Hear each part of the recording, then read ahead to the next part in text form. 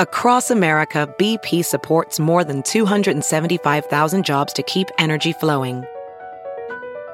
Jobs like building grid-scale solar energy in Ohio and producing gas with fewer operational emissions in Texas. It's and, not or. See what doing both means for energy nationwide at bp.com/investing in America. As a professional welder, Shayna Ford uses Forge FX to practice over and over, which helps her improve her skills. The more muscle memory that you have, the smoother your weld is. Learn more at meta.com/metaverse impact.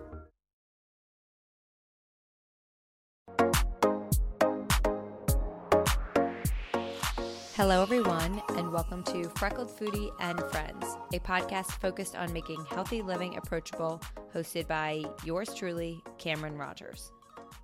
Hello, everyone. I am back in Samsung 837 in the heart of the meatpacking district, and I'm so excited because I'm joined with one of my real-world friends, Ashley LaFond, who's the founder of Space and Mind. Welcome, Ash. Hi, so happy to be here. I'm excited to have you here. It's fun to have, real friends that I'm friends with. I say real world, but I am obviously become friends with people in the space, but we were friends outside of Freckled Foodie. So I'm very pumped to have you on here. It's actually one of my favorite Freckled Foodie sayings is real world friends. It's not easy to say, but no. I'm very honored to be one of those people. I know. It's funny because we've obviously talked about this, but I find that my whole life was okay, I grew up in New Jersey, and then we all kind of went to schools right around New Jersey. I went to Lafayette, Pennsylvania, and then everyone just moves to New York from home and from Lafayette. I would say 90% of people migrate to the city. Mm-hmm.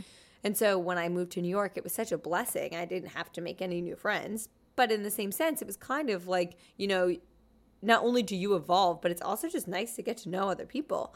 And I remember when we first met, I was like, oh my God, I could have a real world friend. So not only are you a non-freckled foodie business friend, but you're a real world met after college friend. I know. You fit both molds. I'm happy to be in both molds for you. And you're infiltrating me with all of Canada. Yeah. I love it. So I want to do a deep dive into your journey of Space and Mind in general as a company, how you got there, the mission of it, how you're helping people. But first, we begin, obviously. How would you define success? So I think success for me is not so much something to be obtained as it is an attitude. Okay. I think that it comes from a sort of self-satisfaction that you get from putting in effort and ultimately doing something that you love and that you feel really energized by. Yeah. I like that a lot. Yeah. Do you feel successful right now with your company? Do you feel that attitude? I feel that attitude. When I am doing this work, I am more energized than I've ever been in my whole life. And that's what makes me know that I'm doing what I'm supposed to be doing. And did you feel that at your old job beforehand? At points, I think I felt that. But overall, I think ultimately it was more draining rather than energizing for me. And that was the thing that sort of pushed me to find what my real journey was going to be. I didn't feel like I should be doing, my life's work shouldn't be something that draws energy, that pulls energy from me, but rather makes me feel energized and happy and fulfilled. Yeah, 100%. So what were you doing? We'll get into Space and Mind, but just to lay the groundwork, can you give us a bit of your backstory? You're from Canada. Yes. I'm from Toronto. Wait, also, do you pronounce the second T in Toronto? I do now because, all Toronto, do? Yeah, Americans do. In Toronto, we say Toronto. Okay, because my mom is, as you know, marrying, she got ordained and she's whatever the term is, but she is marrying a couple in Toronto this week. And she kept saying Toronto. And I was like, Mom, I think they say Toronto. We do say Toronto. Okay. Here in the States. I wasn't wrong. No, you were not wrong. I try to pronounce the second T because I feel like that's how you guys hear it. Okay, fair. So I'm from Toronto. I went to school in Canada, moved to New York in 2010.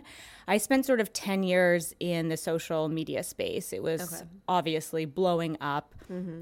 when I first started, we were Instagram didn't exist yet. We were throwing around ideas around like, what is Facebook? Yeah. And I loved it. I worked for 2 startups in this space, first on the publishing side, then the media space.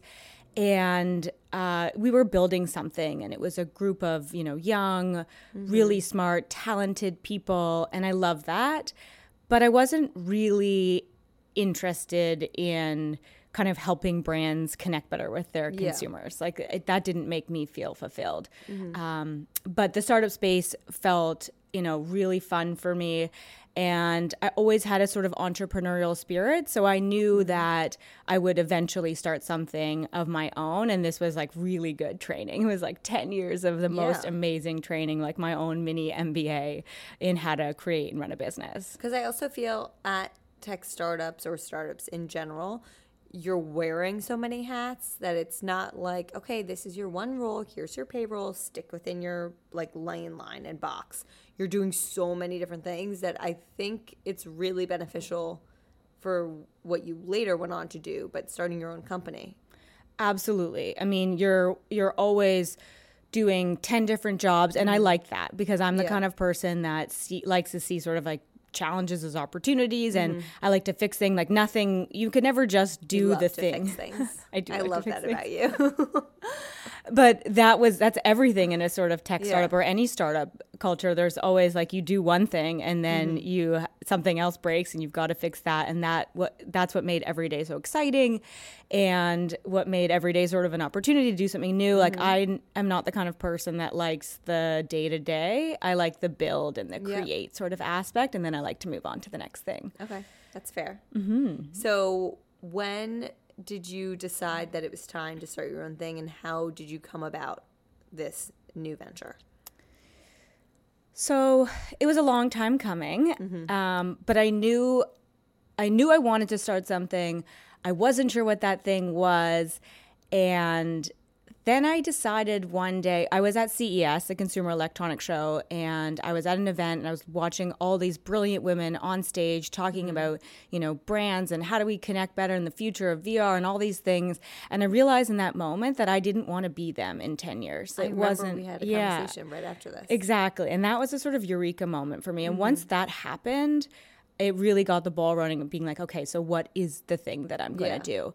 And at some point I realized, after enough people told me that, people would come to my apartments, they would be like, you should be doing this full time. Your apartment's amazing. Or, someone would be moving and ask me for help with X, Y, and Z, and I would help them. And people would be like, you know what, you should be doing this full time. And I think after a while, when people tell you enough times, you realize that the thing that comes most naturally to you, I think for you, it's like, your interest in food, maybe should be the thing. Yeah. But it's almost like so obvious that it wasn't obvious to me. Well, it's also, and so just for listeners, what we're talking about is her insane organizational skills. And I remember first meeting you, and I don't remember when I first went to your apartment, but being awestruck by the insane detail and organization of your apartment, and calling Joe and being like, we live in a children's home and Ashley lives in a house and we need to make some moves. But I think that it's hard sometimes when it's like right under your, what's the saying? Right under your nose? On your nose, yeah. When it's right under your nose, because you forget, and I notice this with food, when it's so natural to you because you've been so interested in it for so long, or maybe it just does come naturally to you, or it's just a routine, you forget that to other people it's so scary and intimidating. And like, I'm sure you feel this way with some of the questions you get, but I know some of the DMs I get of like, for instance, grilling. I've been very open about grilling lately. And I get a lot of DMs like, I'm so afraid to use the grill. Like, I'm like, it is the easiest appliance in the world. And I think it's simple things within the food world for me that I just don't even think about, that people will DM me and ask, like, how do you know how to do this? How do you know what to do that? Like, as if it all has to be perfect. And I think that's why, I mean, now it's obvious, but in the beginning it's hard because it's like, well, can I make a company out of this? Like, everyone knows this, but no one does. Like you said, it's because it comes so naturally to you, it doesn't feel unique or special, I think, in some ways. And And then you realize that it actually is. And there's a comfort in, I can go into any space and I see it as an opportunity to make it better. Yeah. And that comes really naturally to me. Like I walk into any space and I'm like, oh, like, you know what? I think we could improve it by doing X, Y, and Z. And that tiny little voice in my head was something I ignored for so long. Yeah. And somebody once also told me that you should be doing the thing that you want to educate yourself on, the thing that you want to, that, you know, you, for example, for you, like reading food blogs and being in the kitchen is something that you want to be doing. So like, how do you turn that into a business? Yeah. And I think that was for me, even when I was working at startups in the sort of marketing space, I was always like pulled into conversations of how do we make our office better and how do we increase employee experience and how do we, you know, bring our branding to life in the space, or frankly, like, you know, the kitchen pantries would be a mess and I'd find myself like moving things around. Well, I've said this before, but I mean, I loved my aspects of my job, but I was not enthused by municipal bonds whatsoever. And so I would spend like downtime or free time when I could be reading up on like certain news within the muni world. I'd be reading The Infatuation every single morning, like Eater every single morning, looking at new restaurants, like writing out grocery lists. Like that's what my mind went to in times of boredom, I guess. And so that's when I noticed, like, wow, you really care a lot more about this than the other stuff that you're supposed to be doing. And that's a signal. Yeah, I totally agree. So were you always interested in organizing? Like your whole childhood? Yes. So I was the kid. Dream child? Not so dreamy for my parents. They're not. It's sort of like I created this out of the chaos. I grew up in a big family, lots of, you know, people and dogs and pets and things happening. And my room was always my sanctuary. It was the space that I could sort of create on my own. That was always organized. Like I think, you know, for my 13th birthday, like all I wanted was a computer with a printer that wasn't connected to the internet, but just printed things because I wanted it to just work, you know, like simple things like that. Efficiency. Exactly. I love efficiency. I read Marie Kondo's book maybe 5 years ago, or when it first came out, I bought a copy. Okay. And in it, she talks about being a young child and getting in trouble for taking everything out of her parents' closets and reorganizing things and throwing things out. And that was literally me. It was the moment that I had where I thought, I'm not alone on this planet. There's other people out there that are like me. I think that was another eureka moment for me. Yeah. But yes, I was the kid who was like dying to reorganize things in the home and throw things out, and that would not make my parents very happy. Well, like there are two sides of it. I'm sure they were very appreciative that you weren't a slob, but they were also probably annoyed, if we're being honest. Yeah, they were, I think, more annoyed. Now they appreciate it, but then not so much. And I'm like, we don't need these, and I'm creating piles and throwing things out. Okay, so let's dive into Of Space in Mind. Do you want to give us a little rundown of the company as a whole, what you offer, and then we can dive into the therapeutic aspect of it, I guess? Yeah. So Of Space in Mind is a company that works in personal, professional spaces, so homes and businesses. We offer professional organizing, everything from sort of moving services to, you know, closet overhauls, to decluttering, to, you know, building systems in a home or a business. Our mission is to free your mind by organizing your space. So we really believe that like physical clutter creates mental clutter. I totally agree. Exactly. And it's all about reducing that so that ultimately it's not so much what spaces are capable of, but what people are. So that's what we're trying to deliver. Yeah. I mean, I fully support and agree with the whole concept of that. I think that, like, I once heard a clear desk is a clear mind, or maybe it was the opposite, a cluttered desk is a cluttered mind. But either way. When I get home, it's like when I travel, this is my peak frustration moment. I'm someone that has to unpack right away. And so if I'm traveling from anywhere, whether I'm just out for the day or a long weekend or like a week trip, whatever, the second I get home, I have to unpack. And if it's the middle of the day and I have a lot of work to do, like I cannot sit down to do anything until everything is put away. It's one of the challenges of working from home in general. I feel the same way. Unless my physical environment is clean, I have a really hard time focusing. Me too. And there's always a laundry list of things that I want to do in the apartment. And I'm like, oh, work actually has to come first here. You wouldn't be doing these if you were at a corporate job. But you see those, what we're talking about is these little open mental loops that are created by this like clutter in our space. Whether or not you're people like you and I who recognize it, some people are able to kind of look through it, but they don't realize that that's actually drawing energy from them. Yeah. And so that's what we're trying to help them do, is like clear all this clutter. You know, people don't realize like they're looking for something, they make themselves late, they then you know, start their day on the wrong foot. Like, we want to help you reduce all of that so you can get up in the morning, do what you need to do, and get out of the house so you can find what you need and not waste a single second of energy on, you know, wasted on kind of fighting with your physical space. Yeah. And I notice it's a struggle, and something I am struggling with currently that I'm now noticing is like, I want to be so minimalistic. Like, the idea of only having, like living in it, my dream would be to live in like a space with very, very little decor, like no clutter, just a few things, and a closet of like 3 dresses, 2 pants, and like 4 t-shirts and 2 pairs of shoes. Like, very minimalistic. But then I feel like I always want things. And so then I buy them, and then I'm like, there's not even fucking room for this.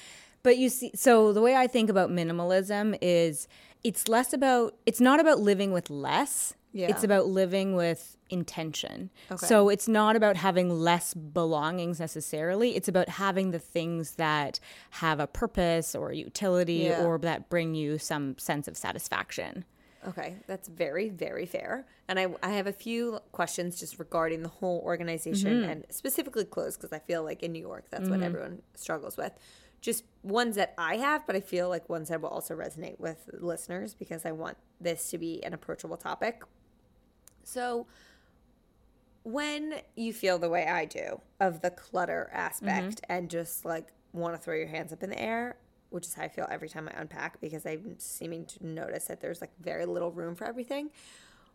What's like the step process that you would tell someone to do if they're looking to declutter their home, if they are not able to hire you, for instance?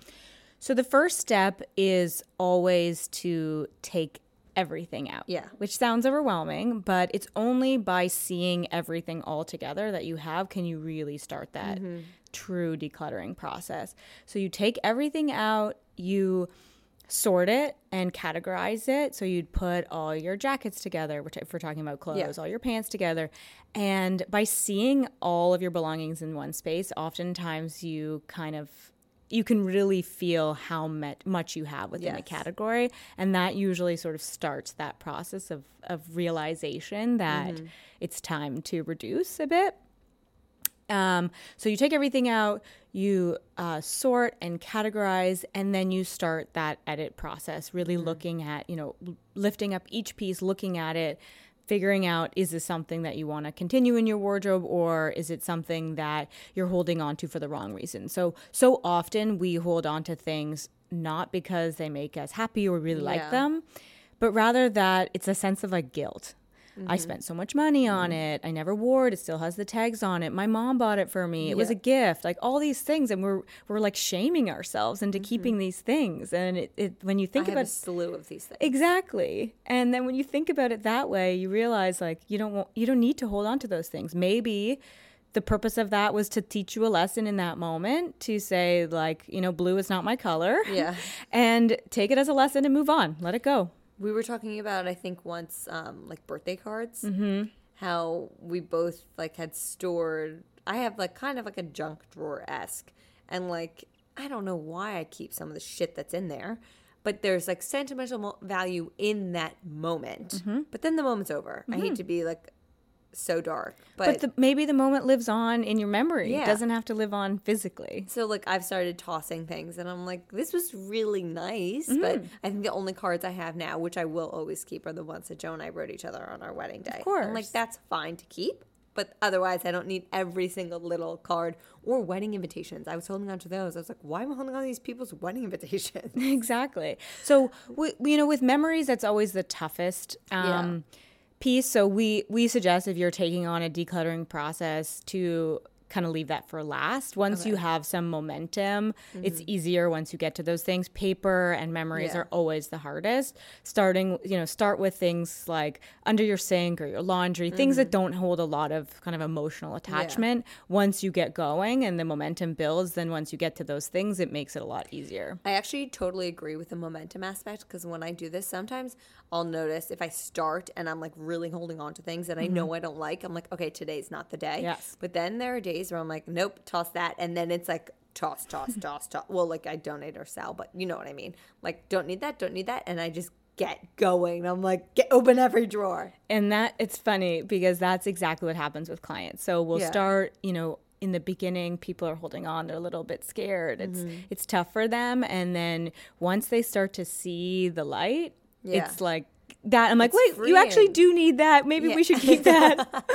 The rules have reversed. Exactly. But it is really freeing. It's and I so think freeing. Once you kind of let go, it like the gates open and you're like, okay, let's do this. So the Marie Kondo aspect, and I could get this wrong because I've never actually seen it, but she does the whole like emotional piece. Can you give us a little background? Yeah, so her view is to ask yourself whether or not an item brings you joy. Okay. And I think that's honestly a brilliant way of looking at it. And she encourages you to hold on and touch each piece of clothing or item and really ask yourself, like, does it bring me joy? And I think joy is a really unique word. It's not happiness. It's not fulfillment is joy. Like, does it make me feel joyful? Yeah. And I think that has resonated with people because it's a little bit of a different sort of view. You're not looking at utility. A lot of people get really like, well, I need that because it has some utility. But then you're holding on to everything that has, you can rationalize that everything. Exactly. So she has a really unique perspective, and she's also laid it out in very clear steps. So I think she really kind of changed the game of organization because she made it much more approachable, kind of like the way that you view things. Yeah, I love that. And I also think that there are methods that I've heard of, but this is way more utility focused of like, okay, turn your hangers around. Do you know about this? Well, I'm sure you do, but turn your hangers around, and then every time you wear something, you put the hanger back, like facing the right way, and then you decide whether it's 6 months or a year. Anything that's still facing the opposite way, you toss. I think I told you that. Yeah. But that I feel like is hard. Because sometimes there are certain moments but that's me saying that there's like a reason for everything. No, I think the purpose of that is to be able to evaluate kind of overall after a season to say, well, if I didn't wear this season, is it likely that I'm going to want to wear it next season? Now, basics are different, classic basic pieces, but when you think about some of the fast fashion, you wonder, if I didn't really wear it in 4 months in the summer in New York, am I really going to turn to it in summer 2020? Oh my gosh, I need to edit like my entire summer wardrobe. Honestly, because this is another question with storage. So I put stuff in Ziploc bags under my bed, but there's so many pieces. I can think of like 10 right now in my wardrobe that have just gone in and out of my summer storage bags and never been worn. But then every time I open my storage bags, I'm like, oh, I forgot about this. Like, I'll wear it this year. And then I never do. And then instead of tossing it, I'm like, I'll wear it next year. So when you do this edit, are you pulling everything out of storage as well? Oh, yeah. Because that's where mostly the culprits lie, the things that you're storing. That's me. Because out of sight, out of mind, you can't even use them if they're not, mixed in with your wardrobe. And those pieces that are going back year over year are the pieces that likely need to get edited out. Because you have to ask yourself, like, why aren't you wearing them? Why, maybe you love that style 3 years ago, and so you're holding on to it because you felt really good when you wore it, but then the styles change. And I have this emotional attachment and issue with my work wardrobe, which I was like, the second I left JP Morgan, I'm tossing everything I have. And I did like my pencil skirts and like some of my dresses and some of my blazers, whatever. I was like, yes. I texted a few friends that work in the corporate world, and I was like, who wants this? Come over. But then there's some dresses where I just can't get rid of them, and I know I'm not going to wear them again. But I'm like, but it is cute. I loved it for the office, but I don't work in an office anymore. Do you think that it may be a sense of... Oh, totally. I know. You know what I'm going to say. You can keep going, but yes. That, you're like, I don't know how this is going to work out. It's kind of a safety net. 100%. Yeah, we see that a lot. My mom was like, I remember my mom freaking out when she saw me post on my story. Like, I have buttloads of work clothes on my personal account, like, just because I wanted to keep it to, like, my friends. She's like, why are you throwing everything away? You have to keep it. You have to keep it. I'm like, why do I have to keep it? And then a voice inside my head was like, well, what if this doesn't work and you go back? So I saved like a nice theory staple suit because you never know. You never know. But I don't need all the dresses I have. No.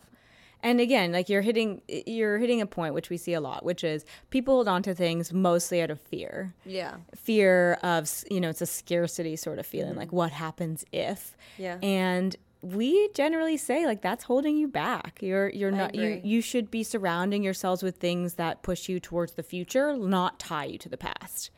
Now, keeping like one suit because you may have an opportunity where you need to, that's a different story.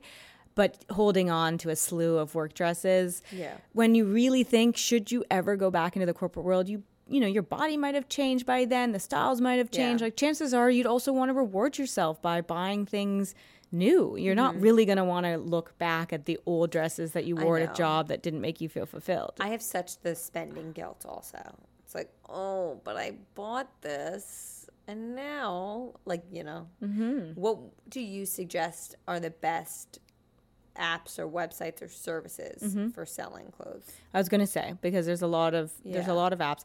So we work with The RealReal a lot for certain pieces. They are great, and they're great partners to us and to our clients. So we definitely recommend that. Poshmark is another great app. We work with somebody, a girl named Lexi at Consign with Lex, who sells clothes for you through Poshmark. She's a great partner of ours. Yeah. Because I'm so lazy. I'm like, I don't have time to photograph this, post all these things, respond to these questions. Like, yes, I just want it out of my hands. Exactly. So businesses like hers are popping up, and she's been a great partner because a lot of people feel the same way. Yeah. Do you use ThreadUp? I have used ThreadUp. I've heard it's gotten better, but in the past, so what I like is that they recycle pieces, which is great because so much fashion ends up in landfills, and that's really awful. But but in terms of getting value back, I haven't the payout is low. Yeah. I do it with stuff that like I'm not going to realistically sell on Poshmark. So like it kind of is like a last point. Like all my old t-shirts and like that kind of stuff will go to Goodwill. But then like maybe some Lululemon stuff. I'm like, I don't really think people buy that stuff. I don't know. Like random stuff I'll send to ThreadUp.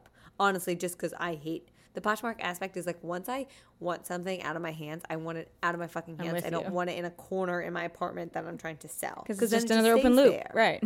Yes. It's a loop. I think that there's an opportunity for a sort of like friends exchange. I know you and I have talked about this a lot. I think that there should be an app where we can sell our old stuff. Honestly, I would rather even give it away to people within my own network, especially things like workout clothes, maybe really light used, or you bought it and it's the wrong size, you wore it once and you don't want to just donate it. You can't sell it, but you'd love to give it away to friends. So I really think if anyone's listening that wants to start this business, please do and get in touch with us because I would love to work with you on it. So as a group of friends, we have like a shared photo album. Closet Collective of dresses that we've worn places. And like in the notes or the title, it'll say like the size, the designer, and like a picture of us with us. Yeah. And like who has it last. And then like our friend just texted us today, like I need a dress for this. And people are sending photos. I like never have anything to offer because I usually am diving through my mom's closet. But it does come in handy. Like the jumpsuit, I have this one jumpsuit. It's like Sisterhood of the Traveling jumpsuit. It fits everyone perfectly. It looks amazing on everyone. It looks so good on everyone. And the best part is that it's from fucking Lulu's. Like I've worn it. You wore it to my wedding. Yeah, I did wear it to your wedding. Lo wore it for her freaking engagement, not knowing. Oh no, she wore it for the engagement celebration, so she did know. Emily's worn it too. I think Julie's the only one. Either way, it's a great idea, because then you're not feeling like you have to buy something new every single time, because I think that's what people get in the trap of. It's like, oh, I have a wedding this weekend, I have to go buy these new dresses, and it's like, well, do you really have to? I don't know. It's so nice to recycle too, and to again buy something. I now feel better buying something for a wedding, knowing that one of you guys will end up wearing it again. Thank you so much. Yeah, you're welcome. So do you find that you're much more what's the word I'm looking for, but like thoughtful spender? I'm working on it. In terms of fashion. Yeah. I'm working on trying to move away from some of the fast fashion and really investing in pieces that can be kind of capsule wardrobe like you talked about. Yeah. I think similar to you, my whole life has changed in the last year. And so I need a work wardrobe that's very different than I once did. Yeah. I never had to wear corporate clothes, of course, but now I have to, I work with my hands, I work with my body, I'm on the floor, I'm crawling around, I'm lifting, I'm bending. And so I need a whole different wardrobe than I once did. You need like cute athleisure wear. Yeah, and a lot of black. My whole team, we wear black just because, oftentimes we get a little dirty and it's just easier. Yeah. So I'm working on building out some pieces. I also need pockets, a lot of pockets. Do you use the... Or the fanny that you bought me. Because I was going to say. So you mentioned a team. What has become of Space and Mind? You started a year ago. Just over a year ago. So what has happened in the past year, and where do you see it going in the future? So it has grown much more quickly than I ever expected. And I think we're getting to the point where, it's a services business. So I have to figure out how I can continue to scale it and, be able to take on multiple projects in multiple places. So that's kind of my sort of 2020 goal. Right now, we are just trying to take on, my goal for 2019 was to take on as many different projects as I could to get as much experience, really start to build my style and figure out my niche. What are the projects that I like the most? And really sort of define my own style. And then 2020 will be all about like continuing to scale and offer new services. And when I know you do corporate offices and homes, are there things that you like about each one more than the other? You mean working in offices versus homes? Yeah, like you organizing a corporate office versus a home. So I love the office aspect because I spent so many years in the startup world. Feels really close to home for me, and I know the value that a organized space can have on employee engagement and on employee experience. So I'm really interested in taking our business that way. But homes, it's so personal. I know. You feel like you're really helping an individual. Exactly. And I think I like both. I just like them both for different reasons. Yeah. But that's a good thing to actually enjoy both aspects, because I know there were parts of my company when I started that in the beginning I was like, yeah, I like this. And then after time I was kind of like, this isn't exactly what I thought it was. And so I pivoted a bit. I would say that the only examples of that for me has been projects which include a sort of heavy design aspect. So people ask me all the time, like, do you do styling? Do you do design or interiors? And I say we do like functional design. Like we're always function first. If you ask, we'll happily help source pieces of furniture, but we're always going to be thinking first about functionality, storage versus look and feel.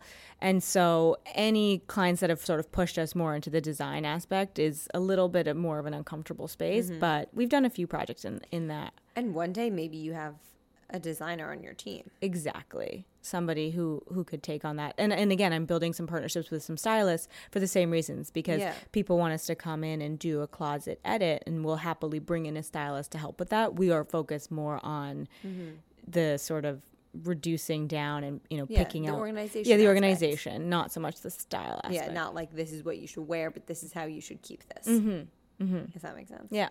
And then I can speak from like personal experience because you gifted me the best wedding gift ever of helping me organize my insanely unorganized apartment. It wasn't that bad. In my opinion, it was. Because Joe moved in. Let me defend myself, but it was bad in my mind.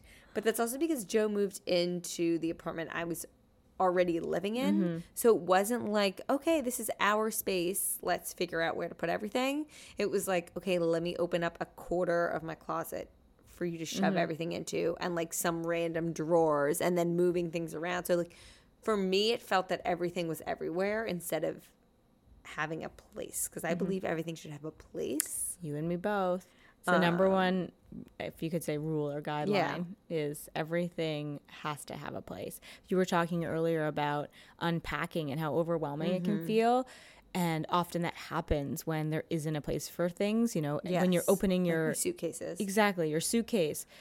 And you find like, sunglasses and bathing suits, and you don't have a place for those. It feels really overwhelming to figure out where you're going to put it all back, and it takes a lot of mental energy to do that. If you just know that this drawer is where this goes and that drawer is where that goes, then it's just a matter of putting it away. Yeah, mine is also like once I'm done putting all the clothes away, it's the bag situation. Like as someone who doesn't actually carry bags often and uses the same ones, like I have so many fucking bags. And so I'm going to edit out the top of my closet where we organize them, because there's just like, I don't need all of them. So that's a common problem. Personal tangent. No, it's a common problem. And similarly, you were saying about Joe moving into your place. We have seen that so much. I don't know if this is a New York phenomenon or this is just people don't want to move. Yes, you're right. And one person in the couple has the better place, so somebody moves in, and it's exactly that. It's so many couples we see struggling with the exact same thing, where they say, I moved into my boyfriend's apartment or my fiance's apartment, and now I can't fit any of my stuff, and we have to clear all his stuff. And they know it's a sort of contentious thing. And that's where we come in and we're like, listen, we can help. We'll make it all fit and work and build you guys systems, because you shouldn't be starting your relationship off from this place either. I'm honestly trying to think of what we used to do before you helped us organize, because in this time period after, like, we got that new dresser, and it's full now. So I'm like, where the fuck was everything before that? Isn't it funny how? No idea. Isn't it funny how that happens? And you got rid of a lot. I got rid of a lot. And then my other question is bringing it a little bit more to food. Like, one of my issues was in New York, there's not a lot of closet space. I'm actually blessed with a decent amount of closet space, but I felt like I didn't have anywhere to store food, like extra food or food I get sent by brands, or just I am like one of those people that likes to buy everything in bulk, which you have taught me is a great characteristic, but maybe not for Manhattan. Not for Manhattan. Because my mom basically has like a CVS style closet in her house, and that's just the way I was raised. So I buy toilet paper in like 50 rolls at a time. I'm like, please don't shop at Costco. You're two people in a West Village apartment. It's unnecessary. I know, but it's like you do save a little money. Yeah, but the 50 cents that you save. I know. It's honestly that I'm lazy. It's that when I get... It's convenience. Well, it feels like convenience, but you're actually burdening yourself with the storage. And every time I continue to get these packages of all these paper towels and toilet paper, I think of you, because when I buy it, I'm like, oh, nice, I'm buying in bulk, so I'm saving money. And it's the comfort of knowing if I run out of paper towels, I have them. It's like the fear of... I was going to say, it's back to that scarcity and fear. Totally. Yeah. It's like my apartment could be a bomb shelter. I honestly think I could live in our apartment We're all for coming over. a month Yeah. off of like food, necessities, everything. So anyway. I guess the question you have to ask yourself is, what would happen if you ran out? Yeah, I mean, I'd have to go to the bodega downstairs. Exactly. So nothing. Exactly. But then I would be really pissed that I'd be paying like Okay, this is the weird thing about me. It's like, fine, I'll buy something nice. But like, if toilet paper is like $6 or something, I'm like, this is blasphemy. I fight over the little expenses. See, and I used to pay more when I lived in the city, I live in Brooklyn now, so I have a little bit more space. But when I used to live in the city, I used to pay more to buy things that were smaller because I couldn't stand storing them. So I'd buy like not the giant Listerine, I'd buy like the small one that actually costs more than the big one because I was like, well, I surely can't store the big one. God forbid I have a large. Meanwhile, Joe orders a 3-pack of the large Listerine. Yeah, exactly. And it comes from Amazon. And I'm like, where do we put this? So it's something I'm actively working on. But for food, what would you recommend? I know you're someone that's like, take everything out and put it in a jar. Like, are there tricks or tips that you would give people listening who are maybe struggling with the storage within their kitchen? So number one, which we just talked about, is don't buy in bulk if you don't have the space to store it. Yes. Another tip is to take things out of their bulky packaging. You sort of mentioned this already. Jars, stackable jars is a great option if you have not a lot of space. A really inexpensive options are mason jars. They actually stack pretty well and they're very inexpensive. So taking things out of their bulky packaging allows you to see what you have so you don't overbuy, and it optimizes to your space a little bit better. That and really thinking about planning your kitchen based on what you have and what you need, and sort of, if you're somebody that likes to have a lot of food and on hand, then clearing the space for it, just prioritizing it. Yeah. And like, you don't need every appliance out there. You definitely don't need every appliance. You want to try struggle I have. Right, but you're going to want to try and keep your counters as clear as possible. And then containment in general. So just containing things not only helps you like keep organized, but stay organized, and helps with the maintenance piece. And I think another piece of advice you gave me that I actually thought about last night because I was kicking myself. We did transform our apartment so that now there's like a bit of a pantry closet for like extras, I guess we can call it. And you would like, make sure you always check here before you buy anything. And I was like, yes, Ashley, I understand. Of course I would do that. And I got a Thrive delivery last night, and I opened the box and there was like 4 boxes of Simple Mills crackers, 3 Siete chips, and like 2 of their brown rice fusilli pastas. And I go to put them away in the pantry, and I had all of it. And I'm like, what is wrong with me? Why would was I blacked out when I ordered this? No, it's just hard. It's just building it into your routine so that you pop by there, because you're not going to have a memory of everything in your pantry. Although maybe one day. One day. They're creating those apps for fridges. I want that so like when like how many eggs you have and when they were purchased. Wild smart homes. Can't wait. But you actually did touch on something. We created you a pantry, and ultimately you had the space. You had 2 closets. Things were spread out across 2 places.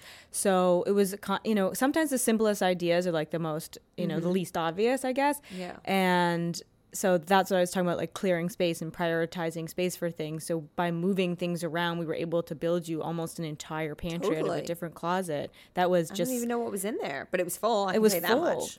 And we definitely edited down, but more so we moved things into places that made sense, and we cleared out the space for the things that you want, you want and need and want to access regularly.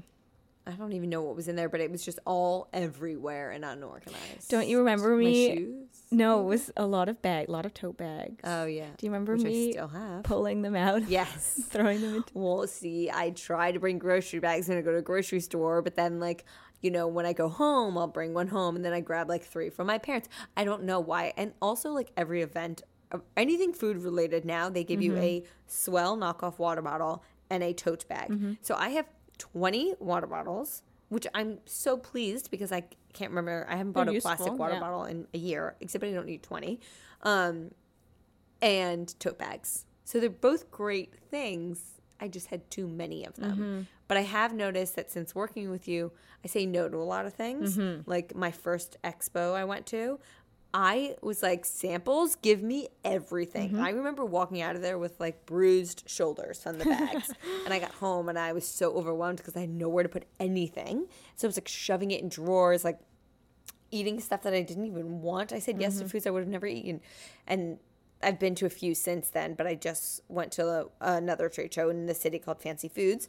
And I left with 3 things, which was huge for me. So that goes back to living not necessarily with less, but with intention. So you're Yes. intentional about the things that you bring into your home so that you don't have to do this editing process Yeah. constantly, because you're saying no to things from the beginning. Like, this is same with when you buy things, when you're shopping. If it really isn't truly right, let it go, send it back, because Yes. once it comes in and you take those tags off, then you start this whole process of guilting yourself into keeping it. So it's being really intentional from the beginning. I like that. Also, you could do like a 1 in 1 out policy, I do that. which I try to do. Joe weirdly has implemented it, and I'm Really? all for it, but I have not been doing well. Because you're able to sort of edit things based on what else you have, and you realize if your mind goes to one thing really quickly, you're like, okay, Yeah. this is the one. I I don't need need to do a 10 big sweaters. Post summer edit, because my sweatshirts and t-shirts and everything, it's just out of control right now. Off topic of what we're currently discussing, but a question I have to always ask: Yeah. What is your favorite characteristic about yourself? My favorite characteristic about myself is, can I say two? Go for it. Okay. I think it's You're like a little kid at school.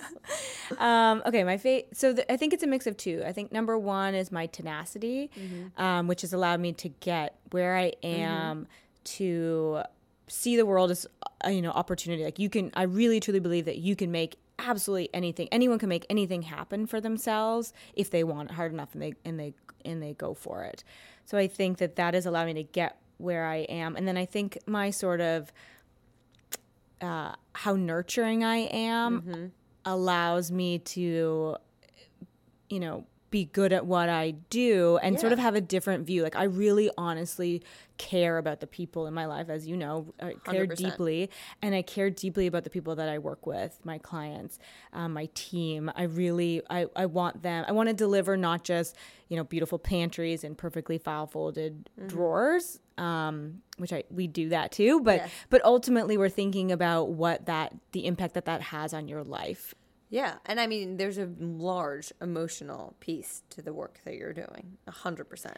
Right. I don't think I realized just how much sort of coaching I would need to do. And that's actually something I want to continue to learn and grow and perhaps take a course on, so that I can connect better and more deeply with people that we're working with. But I think my sort of nurturing nature Definitely allows me to get into their sort of world really quickly, so that I can see, or I think I can see what needs to happen. Well, you're really good at putting yourself in other shoes, which I think is very helpful in that case. But you're also a very caring person. Like, I know if there was ever something wrong, that you'd be there in a second. And, like, you'd be doing all of the right things.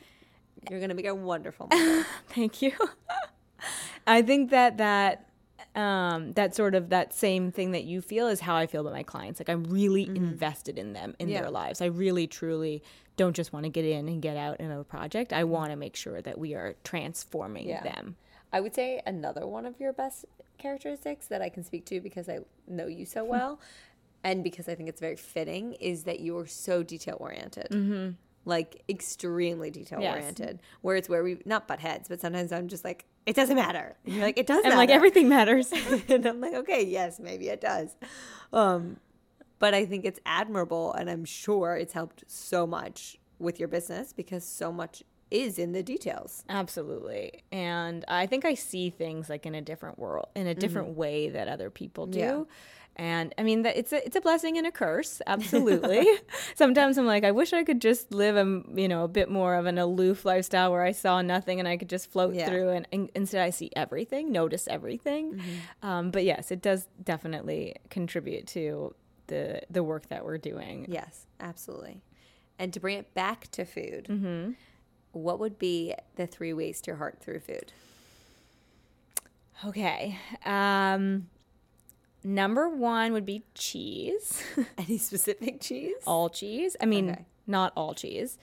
My favorite right now, I get into phases with cheese, is I love Manchego, which is like a Spanish cheese. Yeah, I love Manchego. But I like all cheese. Like, I like certain kinds of cheeses in every category. I think that if I, like, my go-to snack, if I I try to live a sort of clean lifestyle, so I try to limit my dairy intake. But my go-to snack out of the fridge would be some sort of cheese. With crackers or salami or just cheese? Could be with a cracker. It could also just be on its own, like a slice of cheese. It just makes me so happy. Interesting. I weirdly did not know that about you. Yeah, I love cheese. I love cheese. Wait, but do you like blue cheese? On salads. And my mom used to make this incredible gorgonzola like pasta. So that, but I wouldn't like dive into a hunk of blue cheese. I can't even do it on salad. Not even like a Cobb salad? No. Ooh, yeah, I like it. I could only do it as a blue cheese dip for wings. Mm-hmm. Yeah. I don't know, something about it. Can't do it. Sorry, your other two? Other two. Okay, so I'm gluten intolerant, so I don't eat gluten, but pasta is my most favorite food, and I do obviously eat like gluten-free alternatives, but if I had like a last meal, I would be eating pasta. What type of sauce? Well, it sort of depends on what mood I'm in. Okay. But I love spaghetti with like an arrabbiata. I also love cacio e pepe. Me too. I love cacio e pepe. It's so simple, but so Buddha good. used to make my favorite one. I like spaghetti alla limone. I'm probably saying all these things wrong. It doesn't matter. I don't know the right way to say them. So pasta. I mean, as a child, you know, at your birthday, you get to choose your meal, and every single year it was always pasta. My parents could attest to that. People talk about this a lot, but like that never happened in my house. Really? No. I hear a lot of people say like, well, you know, my birthday meal. And I got to call my parents because we definitely didn't do that tradition. I'm shocked because you're so tradition oriented. I know. Maybe you just requested it. Maybe like without me knowing it was a thing. I don't know. I mean, now that we're older, we go out to restaurants. So like I pick the restaurant. I got to call them. Yeah, I'd like to get to the bottom of this too. Me too. Especially, my birthday falls on a Tuesday this year. So I'm really excited because Joe and I are just going to be the two of us and have tacos. It's perfect. So I've actually adopted Taco Tuesday, Yes, as the you know. best. And I do it because I love that sort of, you know, one meal a week that I don't have to come up with a creative idea. It's always something different, like a different kind of tacos, whatever I have in the fridge. But it's like, that's kind of our, what's the word, like anchor in the week. Yeah, and then like, everything else is built around it. And then we have taco for lunch on Wednesday. Taco salad. Yep. Yeah. I don't know what I'm doing tomorrow, actually. I got to think about that. Okay, sorry, your third food. My third food would be French fries. That's a big one for people on the show. Where are your favorite French fries from? I don't discriminate. I mean, I like different. Again, it's the same with cheese, where there's Yeah. a lot of different types. Like I love like a steak frite, but then I also love the French fries from the Spotted Pig. Oh my God, I love those. Those are some of my favorites. I think that was Shoestring one of my fries? shoestring fries with the rosemary. Yes. I think that was like one of my first meals living in New York, or when That's a good one. It was a really good one. It was pretty happy. We actually have a very heavily debate over Spotted Pig in our household Really? because it goes back to the two things that you love so much. I was going to cheese say and fries. the gorgonzola. So I obviously do my research before I go into any restaurant. So I knew that the burger comes with Roquefort cheese, which is like a blue cheese base, I guess. So we went, it was me, Joe, and 3 of our guy friends. And it was the 5 of us. And obviously we sat down, and the Devils on Horseback there are outrageous. Incredible. Which is like a pear stuffed date wrapped in bacon. Yes. Something of that sort. Yeah. Amazing. And so I was like, we need these. We need to split the nudie. And then we all get a burger and fries. So I said, can I please have my burger with no cheese? And it was amazing. And I love shoestring fries, so I was in heaven. Joe did not ask for his cheese on the side, and he hates blue cheese. So he felt like his whole experience was a little bit ruined by the cheese. And as a table, everyone hated the fries because they felt like they were too hard to actually, such a guy situation. To eat. Yeah. They're like, but how do I eat them? Like, I'm like, you just shove them in your mouth. It doesn't matter. How do you eat all delicious. French fries as quick as possible? Yeah. So it's a we honestly talk about it all the time because we want to go back. He wants to get the burger without the cheese, but more importantly, I say I love the fries and he's not into them. I think you have to give it another like go. the thick type of fry, like a potato wedge fry looking things. Oh, you don't? Nah, not really. I mean, I will eat them, yes, but I'm kind of like, eh. What about a waffle fry? I was gonna ask you that. Yes, but I feel like I haven't had that. I mean, Chick-fil-A. I was gonna say Chick-fil-A. Yeah, Chick-fil-A waffle fries amazing. But I can't really think of other places that have waffle fries. Oh, Emmy Squared. They have waffle fries. Yeah. But there's something weird on them that I did not like. I agree. What was that? A seasoning of sorts. I don't know. I'll look and put it in the show notes. And then what about sweet potato fries? Love them. I love. But so often they're battered. Yeah. Or, with dusted with flour. So it's kind of hard, Bear Burger has good ones. They do have good ones. By Chloe has pretty good ones. It's like a healthy option. I got to give it a healthy, try. Quote, my husband makes really good sweet potato fries. I love sweet potato fries. There was another fry, but now I can't remember what it is. Anyway.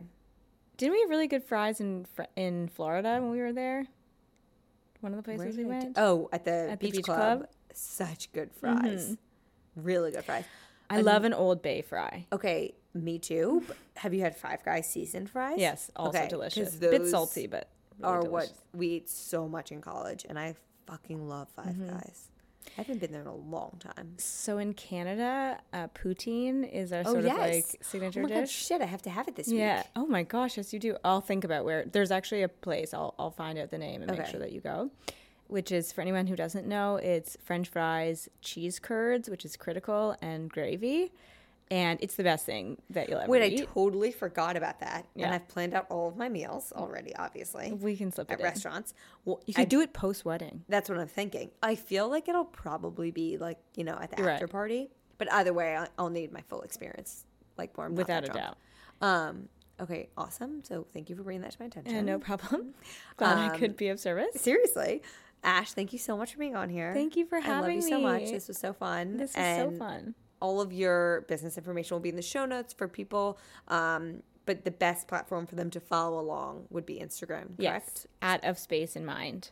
So you can check her out for tips and tricks on how to organize your home, inspirational photos that your house can one day look like. Mine sure is not there yet. And every Tuesday we do something called Tip Tuesday. So on Mondays, you can ask us a question about your home or life or whatever it is that you're trying to organize, and we'll answer your questions every Tuesday. So go ahead and... Yeah, and it's really helpful. I mean, I've submitted questions like, what do I do with all my headbands? I was about to say, I thought that's what you're going to ask me. Like, I am struggling with one area of organization, and it is, how do I store my headbands? And scrunchies.